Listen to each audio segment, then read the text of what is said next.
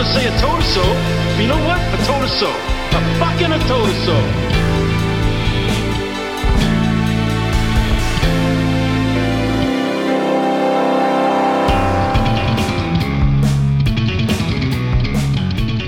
Hello and welcome back to this free episode of Bottleman. It is the free one. That's right. I've remembered what week it is. It's the free one. And it's free. We are delighted to be joined this week by returning champion, Jess Green. Jess, how's it going?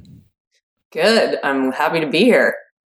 And also, of course, we are joined by someone you may have seen a few times before. It is hungover Dan with a tummy ache. Dan, how's the tummy?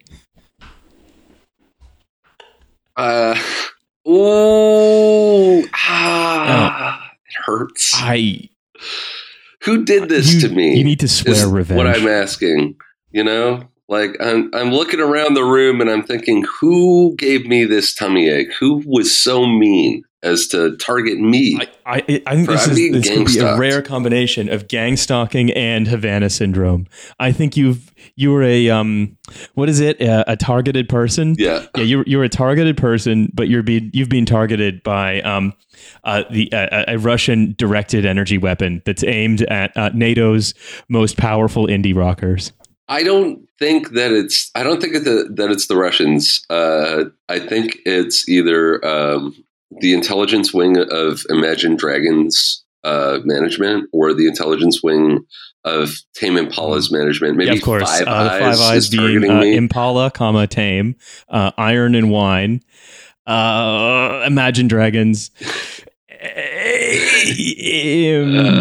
Imagine. Oh, God damn it. Come on. There's more of them. You got this.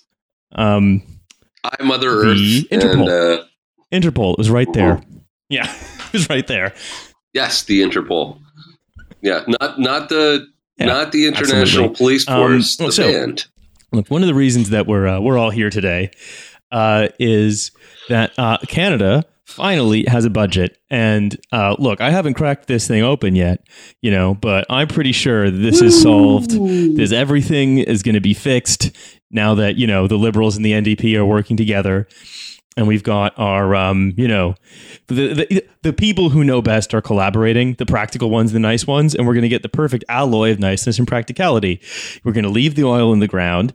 We're going to decriminalize drugs, and we're not definitely going to buy 88 new planes to do flyovers of Iqaluit.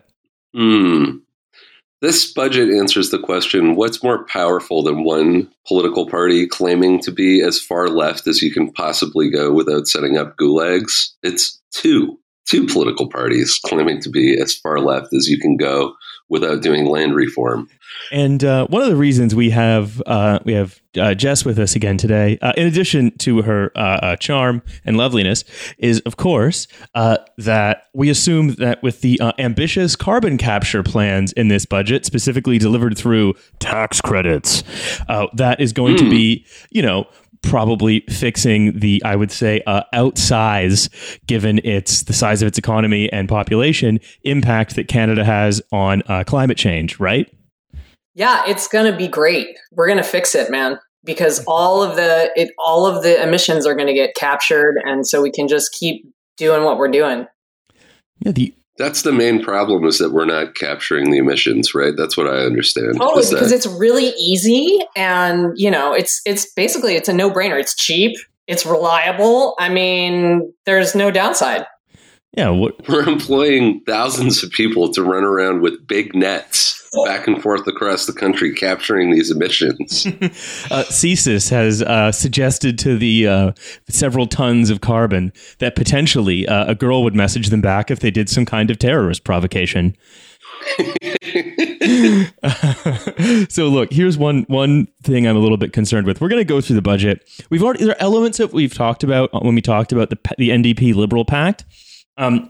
Elements of it we didn't, and one element that I, of course, want to go through again because I'm obsessed with it. But before we do that, I wanted to raise some concerns that I've had. I've read this budget from front to back. I used my little Control F to just make sure that I didn't, miss anything. I don't want to shock either of you. There is no new public money in this budget to complete Tribute to Liberty Presents the Victims of Communism Memorial, Ottawa. Oh, no. Oh, no. Well, you know what?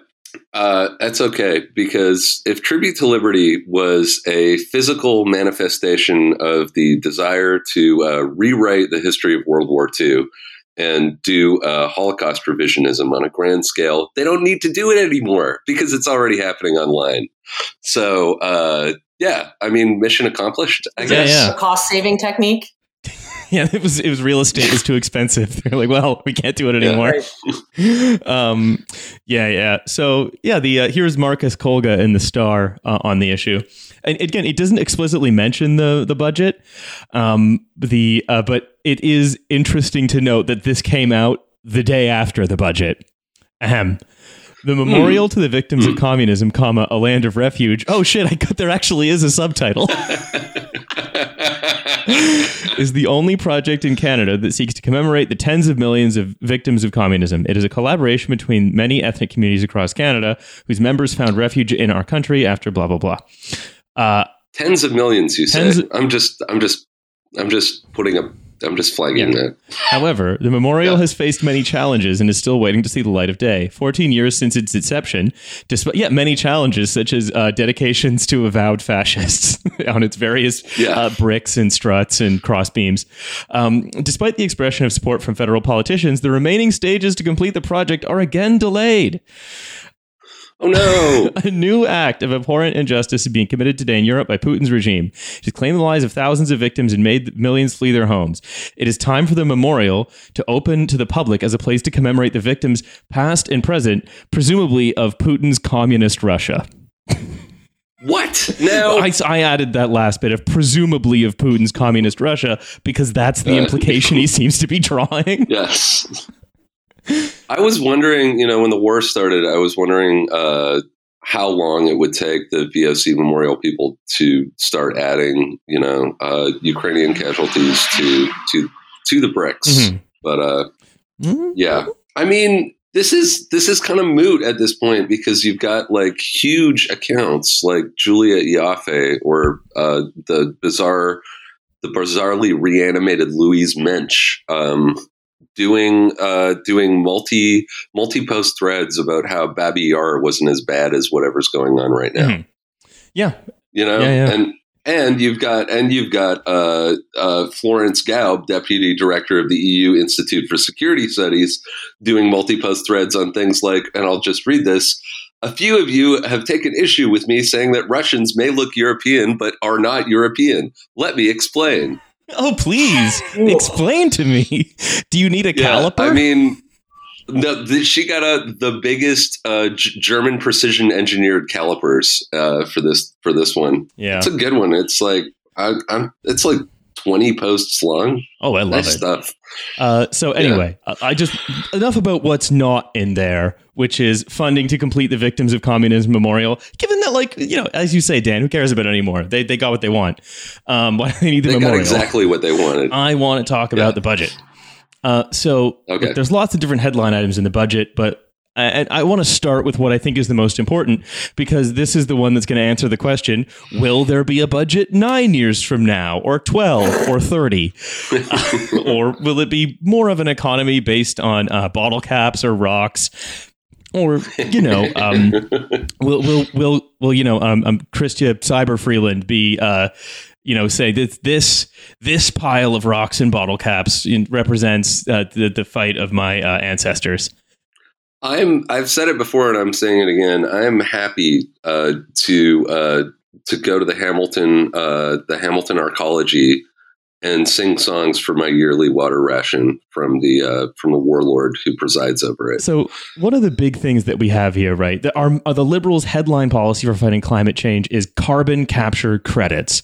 Jess, what are these and how do they work? This is just a hot mess. So the biggest budget item for climate in this federal budget is for carbon capture, utilization, and storage, CCS or CCUS. And that basically means when you burn fossil fuels, instead of just letting the CO2 go into the atmosphere, you capture it at the point of combustion, you compress it, and then you move it through pipelines to use it or to shoot it underground. How would you use it? So there's a bunch of ways you can use it. You can use it for agriculture, like you can use it to help grow things, fertilizer.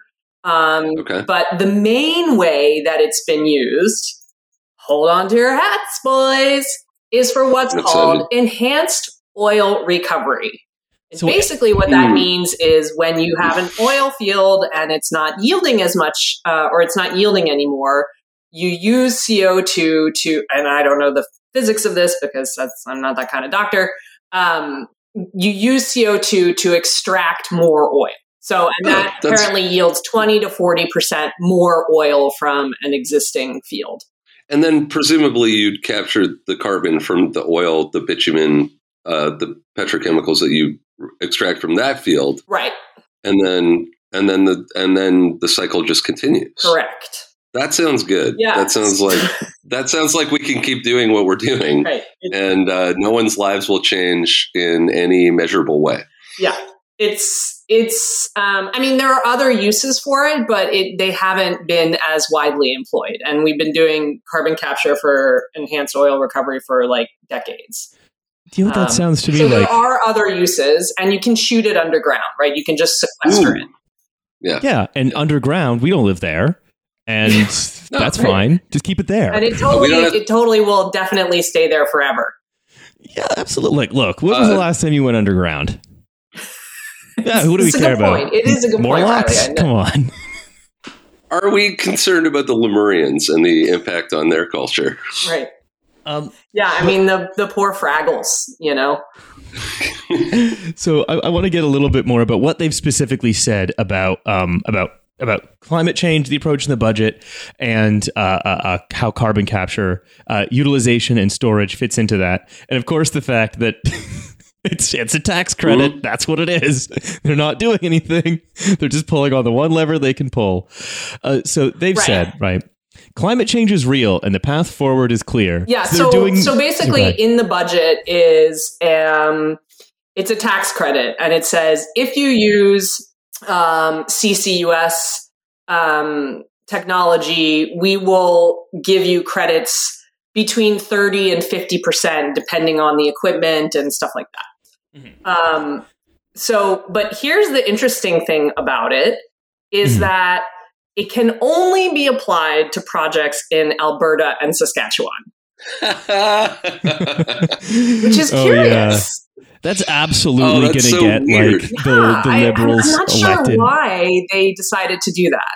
It's absolutely going to get like the Liberals elected in Alberta, a province where like, you know, most of them will spend their kids' university savings fund to take out a billboard personally saying they hate Justin Trudeau. This is going to be fine. Yes.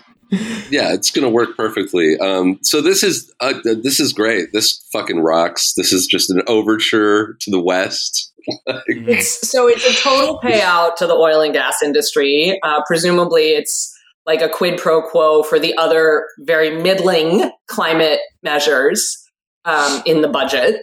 And it's the biggest investment in climate in the whole budget, right? So this absolutely fucking rocks. Do you guys remember before the last election when Trudeau dispatched Freeland back to her native Edmonton to like basically promote the Liberal agenda in Alberta, and it was just roundly rejected by everyone who lives there.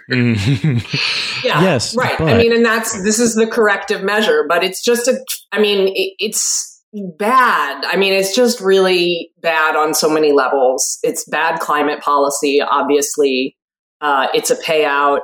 We know that it doesn't work very well. So there was a paper in 2020 that looked at 150 CCS projects in the U.S., and 100 of them had to be terminated or placed on indefinite hold for a variety of like technical reasons, right? So it's not a tested technology, or very well developed technology, which is the argument for government investment.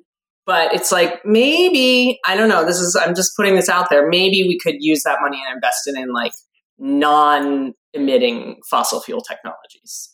Well, we're in the top 3 of biggest climate baddies. So I'm just glad our government recognized that and is focused on something that's really going to make demonstrable change. Yeah, getting us to number 1 on that list. We love being number 1 on lists. Let's fucking go. That's the other thing, right? Is that just thinking about this as a kind of like appeal to voters who at this point like just permanently hate them and are unwinnable back, right? The idea that, well, they all think that like it's gay to have an oil field that doesn't emit smoke. It's just like they already think that. So yeah, that's not going to bring them back around because they're going to hate it because you're doing it because they've learned to hate you. And so the idea that like this is going to create that like doing this a massive giveaway to the owners of these companies or the shareholders of these companies, that is going to somehow translate into increased support in Alberta is sort of, I'd say, complete, not only ignorant of the last several years of the development of how political bifurcation in Canada has worked, but also is completely ignorant of it's the worst kind of trickle down climate economics where we're sort of playing a delaying game that's not even going to do the thing it's trying to do. It's going to fail on its own terms and on its cynical terms. Yeah, I mean, presumably this is like a bargain for actually capping in emissions on oil and gas in the future, which has not been the date or cap has not yet been determined. But yeah, it's just right. It's not a good policy on its own terms, and it's a risky and expensive investment in something that's going to be obsolete sooner rather than later. And then you're going to have all of these political problems about jobs and polarization like amplified. Yeah. I mean, the people they're trying to appeal to already think that they are doing Stalinism in the golden horseshoe. So I don't know.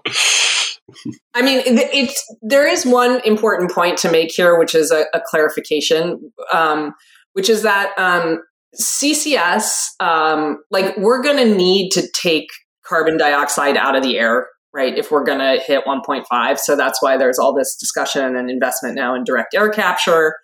And, CCS can be used or should be developed for things where we don't yet have non-emitting options, so the production of cement, the production of steel, right? Those are really energy intensive, emissions intensive, and we can't do those without CO2 at the moment. So those would be likely candidates for, some kind of government investment to decarbonize those sectors. But we know how to decarbonize the oil and gas for electricity generation. And so this is just it's just misdirected and misapplied for the political reasons that you described, Riley. Yeah. Well, and that's before I sort of carry on. I want to say also, it's not. I never want to make the claim that the progressive parties can't win in places with sort of conservative government hegemonies, but that these kinds of status quo giveaways to bosses seems hardly the way to go about it. But I do have one reaction, of course, to this plan. She says, this in and of itself probably isn't enough for a final investment decision, but it's a very important step and we're generally pleased, said Mark Cameron, senior advisor to the Oil Sands Pathway to Net Zero Alliance, which consists of the 6 companies representing 95% of oil sands output.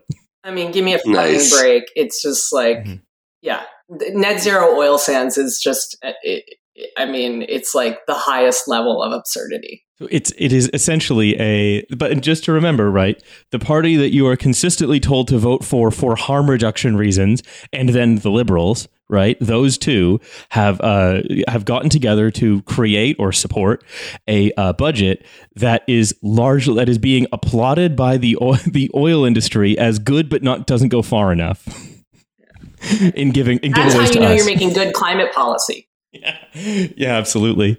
But there's more. if you're going to take the center position, we've covered this extensively on this show. If everyone is mad at you, you are correct. Except the oil companies. If they're mad at you, you're wrong. Except the oil companies. Exactly. Yes. But there's a couple more things that sort of jumped out at me. One of which is, hey, they're going to decarbonize transport in the best possible way, which I assume means, rapid infrastructure rollout of, say, public transport, electrification of trains, and long-term rural bus routes and so on. And no, it's electric cars. Sorry, it's not only that though. I mean, look, road transport is important. Better it's electric than internal combustion engines. But the fact that, like, again, they're able to say, public transport, trains, that's not really our thing. That's not really in our remit, so we're not going to do anything about it. Is, I think, the kind of political lack of ambition. Sorry, we can't do anything about this because of the rules. That makes them sort of people so disconnected from politics in Canada. The idea that that the people who can do something about it based on the rules don't have access to the money printer. And the people with access to the money printer are hidebound and unable to do anything. And so they're saying, well, to decarbonize transport, we're going to create a $5,000 one-time incentive for buying electric vehicles, which, of course, if you know anything about the public subsidy of consumption in this way, public subsidies for private consumption from private enterprise, do you know what that does to the price? Drives it up. It's going to jack it up. Well, look, I have a counterpoint, a little bit of lived experience. So I've been in Beverly Hills for 48 hours. Mm-hmm. And I've noticed that not only does everybody look great here and seem super healthy and normal, they're all driving Teslas. They're driving their Teslas back and forth along Hollywood Boulevard. They're stopping at the Pink Dot and yelling at a Kia owner because they cut him off. They're stopping to take a picture of the Morbius billboard, and real estate here, very expensive. So these people are doing life right, and they have electric cars. So this is really, I think, like a good future for Canada. If we could just be more if we could turn all of Canada into Beverly Hills. Mm-hmm. Well, no, sorry, Dan. We could get to net zero. 5% of Canada into Beverly Hills, and then the other 95% into an open pit lithium mine. Yes, there we go. That's what we're going to do. Centralization, empty the countryside. We're doing reverse Khmer Rouge shit. Yeah. Let's get everybody in the cities. Wasn't that the who was it? It wasn't Ezra Klein, some Twitterati who with the book about we need 1 billion Americans, right? We just need more people. Yeah. Densely populated, and then they'll just figure shit out, right? Yeah. Innovation, baby. They're all going to have electric cars. But no, it's more complicated than just a subsidy increases the price of something. But my experience with the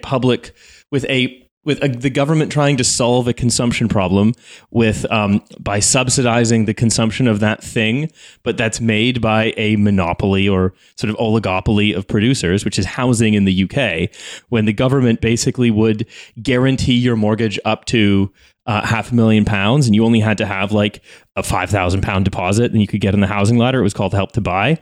Well, what that meant is that every 2-bed new build flat in London suddenly magically had a price floor of £500,000. Wouldn't you know it? Because the government would just help you buy the rest of it.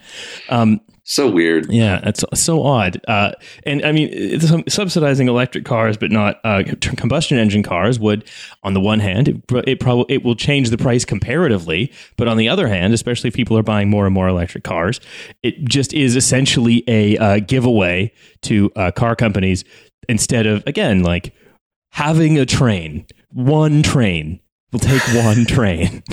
But Riley, wouldn't it be better if Air Canada presents the Rogers Tim Hortons Canadian Tesla?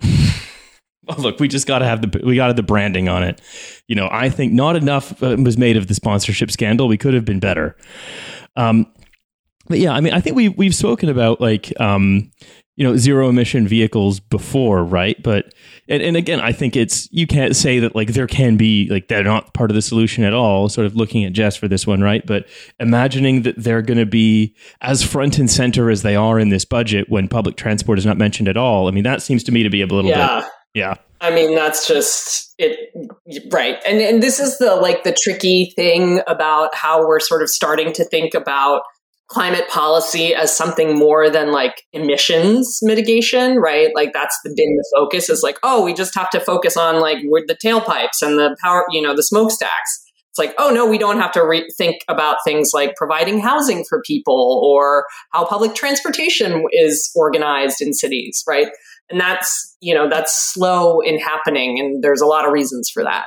So, I mean, I think you're right, Riley. Like it's complicated because transportation is a quarter of Canadian emissions, right? So that's a big chunk. And so we need zero emissions vehicles, and Canada has said that now by 2035, all new cars and light trucks have to be zero emissions. And that's important, right? Because it sends a signal to the auto industry, like we're not fucking around. Like you got to actually start doing this. And a number of auto manufacturers have said that's what they're, going to start to do because they're responding to the regulatory signals. And I think that's right. But then the question, as you rightly say, is like, how much do you subsidize that?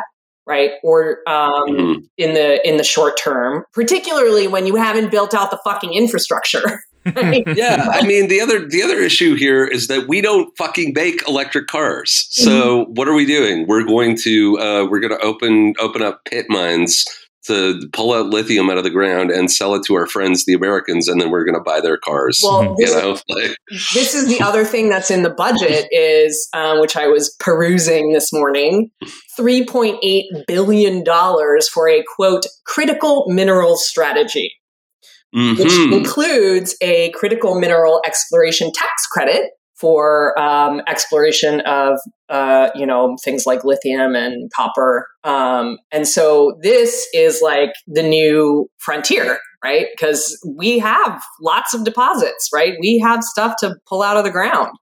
And, this will, just like with carbon capture, right? This will create green industry and put us like at critical choke points in the supply chain and position us as leaders, blah, blah, blah, blah, blah. Sure. Yeah. So this is basically the war is coming home. So we can do Russia, Montana domestically here, we can do what Rio Tinto has been doing abroad, but focus it at home. Yeah.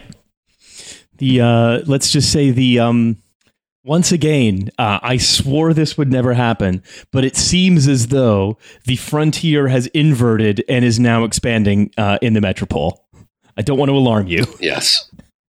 Yeah, and if you look at like the distribution, there's this crazy map. Like it's all, not all of it. You would think it would be way in the northern outposts, but a lot of these deposits are in or near metropoles, right? Like this is coming soon to a theater near you. I, for one, am looking forward to being drafted into digging lithium out of the Ajax arcology, in the greater Toronto area. Look, I actually think that the Pickering Biodome offers better value for money, and you get to dig nickel, which is easier. Like this, as I could tell, right?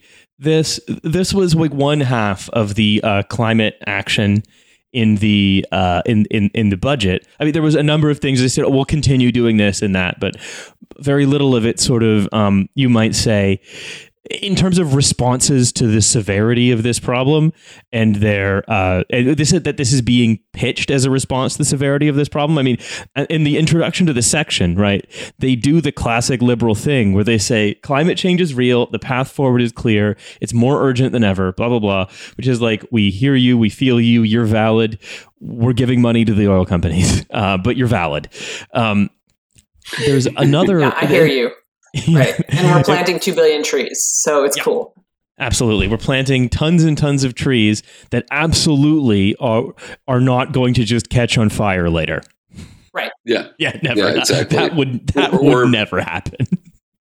Or be washed in a giant sluice through the country because of an atmospheric river. Uh-oh. Yeah. No, yeah, I mean, right. So some like no-brainer things, right? If you look at the sort of ranking of Canada, I mean, so Canada has literally never met a climate pledge that it's made. internationally, which is amazing, right? Like, and that we're not, that we still kind of pretend to be leaders on climate. It's pretty amazing. But like no brainer shit, like let's not subsidize the oil and gas industry anymore, right? So I think there's a proposal to strike a committee to think about how to change subsidies for oil and gas sometime. But we're not going to subsidize any foreign direct investment in coal anymore because that's bad. We are going to kick that can so far down the road. Don't even worry about it. We've formed an exploratory committee to determine the angle of the kick to the can and what brand of shoe we will consider presenting to the other committee that will put the shoe on when we kick the can. Exactly. Yes. On a geopolitical level, there's good resource extraction, like opening a giant pit mine outside of Hamilton. And then there's bad resource extraction, which is China doing coal stuff or even China doing rare earth stuff, right? It's just like the China blaming is like that will continue with this, right? Jess, it's bad when they do it. Right. I mean, we do it. We have the best of intentions. They do it. They're rubbing their hands together. It's actually red mining, and it is very scary. So there's another bit I think in here that actually is also climate policy, though it's in the tax section, which is the pandemic profit windfall tax. So you know how the liberal government loves to means test, right? Well, this is a means test, right? That basically says, look, all right, if you're making over $1 billion, then this applies to you, right? So this is a means test to the top end.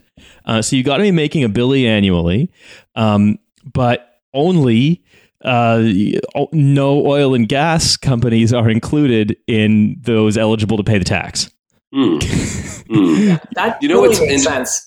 You know, it's interesting and probably completely unrelated to this budget, even though it started happening after the budget came out or right before, is that a couple of people I know who are in law school were saying that REITs have been extremely aggressive in trying to recruit recent Canadian law school graduates with, let's say, a comprehensive knowledge of Canadian tax codes and headhunt them and get them jobs at the Cayman Islands for some reason.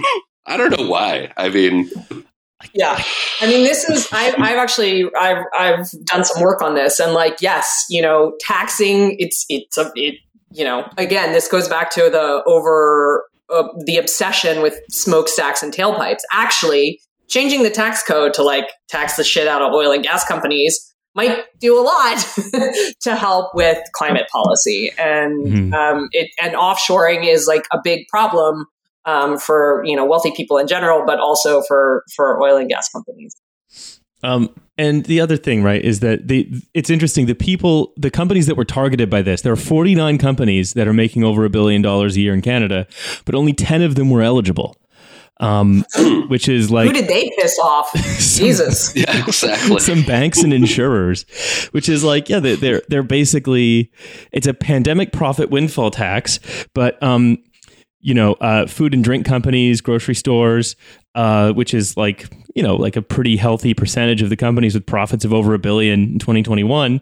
They didn't get the windfall tax, even though they made huge windfalls from the pandemic. Same thing with oil and gas companies, huge windfalls. The pandemic didn't get taxed.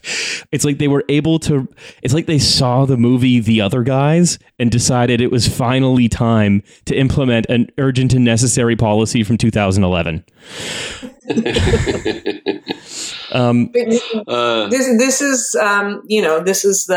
This is the liberal NDC compromise, right?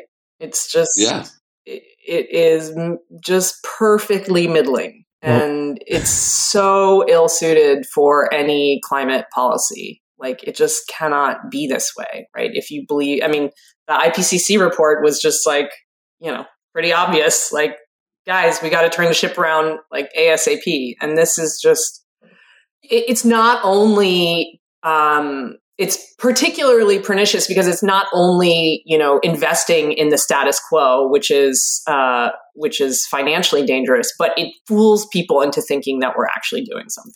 Mm-hmm. Right? It's Potemkin action. Right. Yeah. The problem is the game, but you're saying if you just make the right moves inside the game, then, we will be saved. But, the issue is that, you're playing game of Russian roulette, and you're trying to think of the different strategies of Russian roulette that you could play in order to have you win. But you're being handed the gun and it's gone off without firing 4 times. And you're trying to figure out the right way to spin the barrel instead of putting it the fuck down. Right. Got to means test that shit, man. Look, we can't stop playing Russian roulette because then the crucial elements of our life that depend on playing Russian roulette, such as the money we make selling pictures of us playing Russian roulette, or the tickets that we sell to people to watch us play Russian roulette, we'd have to find another job, Yeah, impossible. And I'd have to remake this sign that says Russian roulette here today. I'd have to make a new sign. And I don't want to do that. Are you going to do that? Discounts available. Yeah. So it is.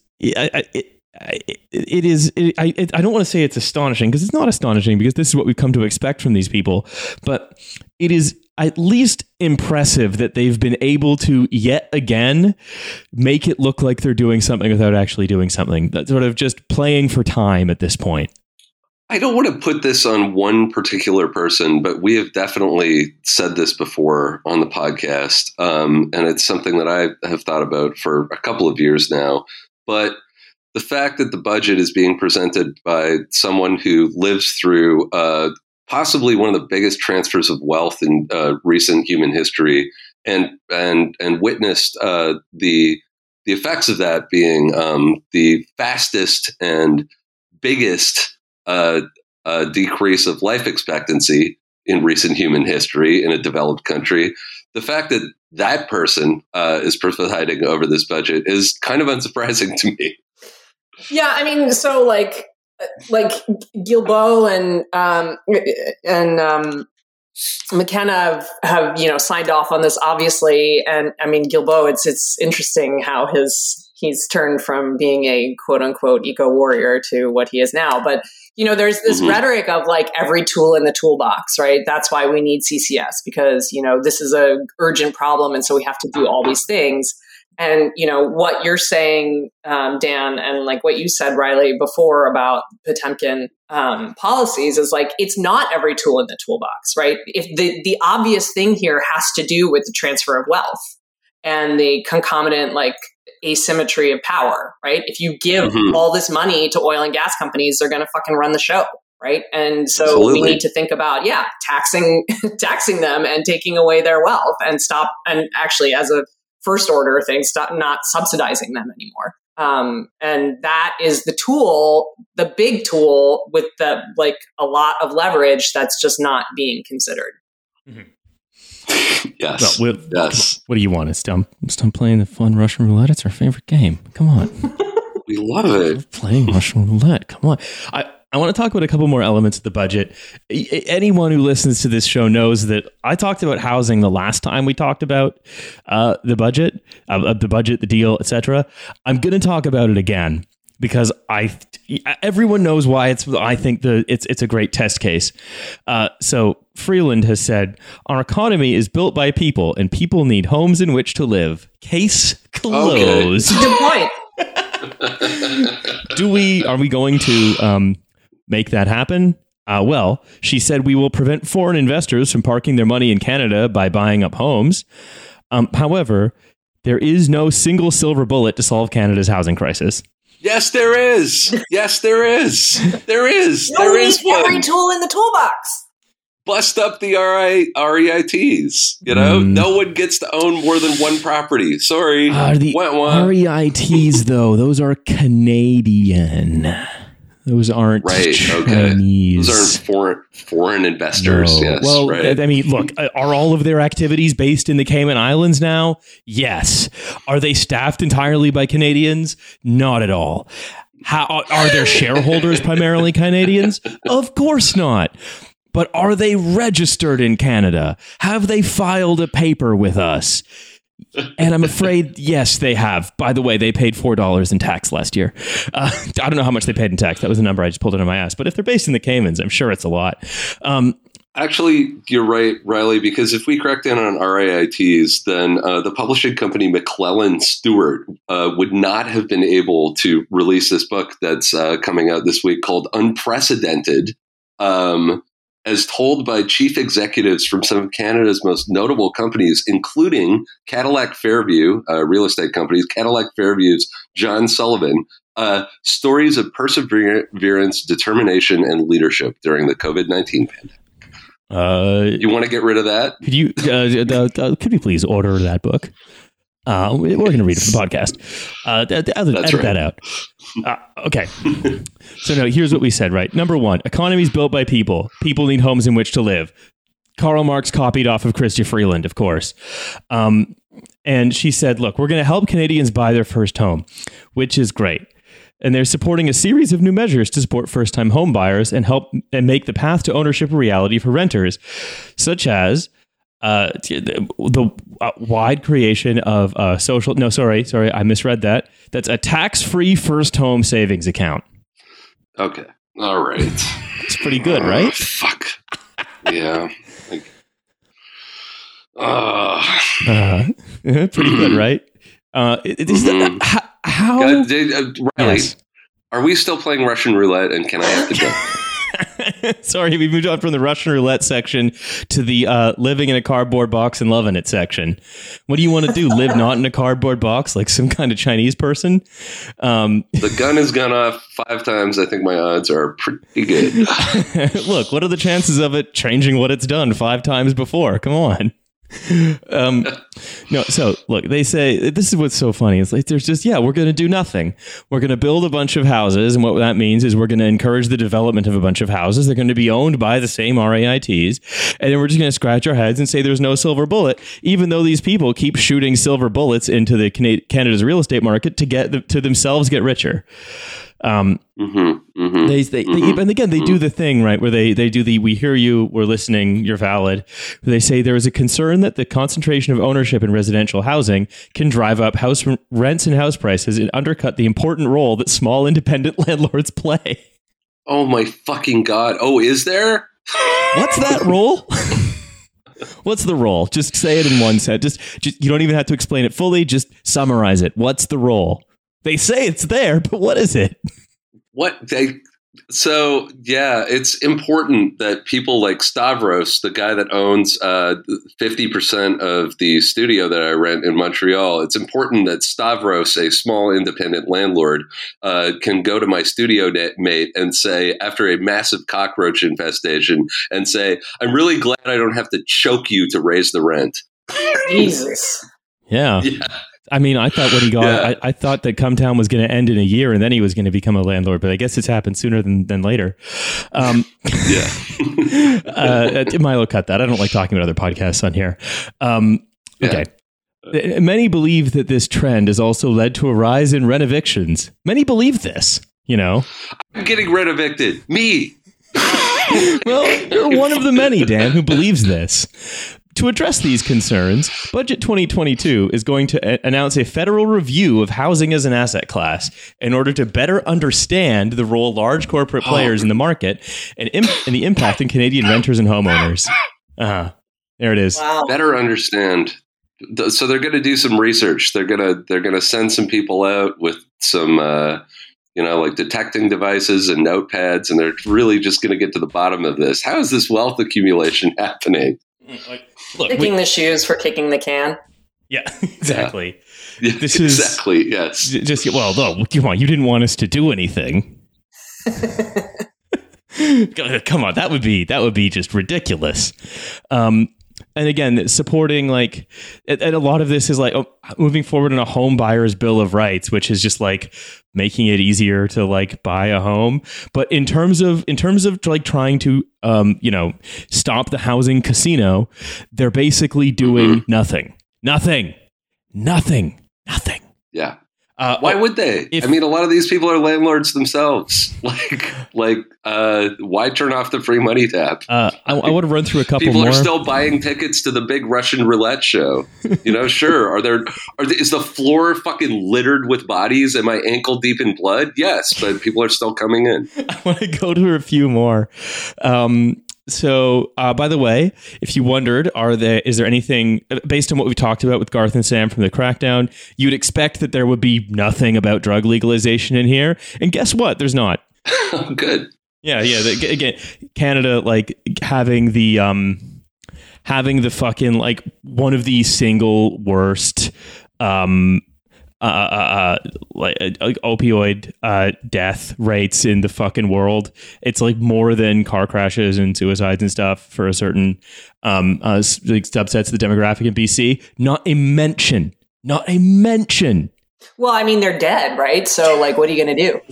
That's a very good point, Jess. That's right. There are a bunch of people playing Russian. The people in Alberta who think Justin Trudeau is Castro's son. So, not important. Yeah. There are a number of people who are playing Russian roulette with a gun that has 5 bullets in it because we've made it illegal for them not to do that. We just have to tell them, hey, you can take out the bullets. And we're not doing that. It's as easy as us just saying it. And they're not even forming a fucking committee to explore an option to determine the color of the binder that could be used to distribute the policy in. It doesn't even have that. It has nothing. When they're not forming a committee, that's when you know it's they really don't care. They're not even pretending to care. But we do have a big military section. We've talked about, the procurement of the wonderful F-35. But did you know that we're also going to be combating misinformation and disinformation? Because it's 2015. We're doing the fucking Hillary Clinton posting brigade. This is going to be so good. It's going to be so good. We're going to get whatever the Canadian correspondents for the Kiev Independent are going to be heading a committee that just perma-bans people from the internet forever. So we have led the establishment of the G7 Rapid Response Mechanism as a coordinated effort with our allies to confront this threat of disinformation and protect G7 democracies from foreign threats.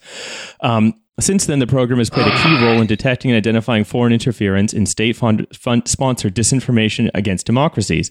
But it's 13.4 million, 2.8 million. Again, I don't know. If a bunch of guys in Northern Macedonia with a Facebook group can upset your democracy, then maybe you didn't have much of one to begin with. You know what's weird? You know what's so strange is that since 2016, all of our favorite characters on this show have been warning over and over again. Foreign countries are messing with our democracy. We're going to get a Manchurian candidate. We're going to our democratic norms are going to be dissolved by this corrosive fake news. And weirdly, the liberals have just been in power since then. It's so odd that the people who complain about this the loudest and the most continue to remain with a fucking stranglehold over the levers of power, in this country. So weird. You wouldn't want some Facebook groups threatening that stranglehold, would you? No, so I guess not. Especially because, I don't know, who seems to be, if Chrystia Freeland's out there saying there is no silver bullet to make housing affordable, sorry, the person who is out there doing that is fucking Pierre Poilievre, that guy. He's saying that. He doesn't fucking mean it, and and all of the things he's proposing are reducing red tape or whatever, but he's saying that there is something that can be done, and it's not going to be disinformation if people go with the person who says, actually, there is something that can be done, as opposed to the people who keep saying there's nothing that can be done. I think we're getting to the heart of what is. So, I mean, I try not to get, bless you, I try not to get extremely infuriated on this podcast, but this episode has steamed my grits, as it were. And Jess and Riley, I think everything that we've been talking about just points to the fact that there is no legitimate opposition to this in Canada, right? I can't think of a single political figure who is not just Poilievre like talking out their ass. I can't think of anyone who's bringing up legitimate political opposition to this budget and this way of governing the country. Like, it is maddening. Well, I mean, I think like this is obviously like not my area of expertise, but people are just busy scraping by. It's like in between interest rates and inflation, right? It's just, and all of the pandemic support has now disappeared, right? Like, it's hard to pay attention when you're busy making ends meet. Yeah. And especially, I think the other reason, right, is that there were these great moments of rupture that happened in the UK, the US, and Europe as well, just sort of with the crisis and stuff. But Canada has just kept on. It's I used to call it in the early bits of the show, Canada's the lazy river. It's a place that, while living conditions have been getting worse for people who are officially not cared about by the sort of the great Canadian edifice, right? We just seem to be floating down, kind of unable to metabolize or unwilling to metabolize the world outside the lazy river. Because we didn't have a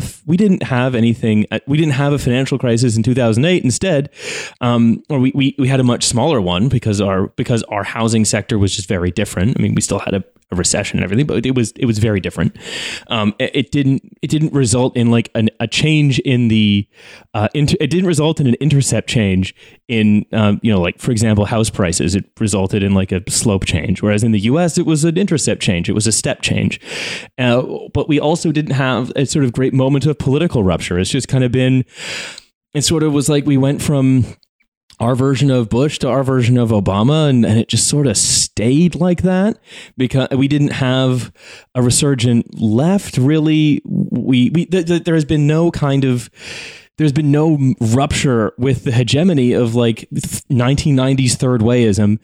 It's just because of a series of accidents of geography, of the distribution of power, of even things like the fact that we already had the Freddie and Fannie bailout built into our political system. We didn't need to legislate for it. It wasn't hard. It wasn't political. It wasn't a break from how we did things in the past. We just kept on stumbling and bumbling along as things have gotten slowly worse and worse and worse.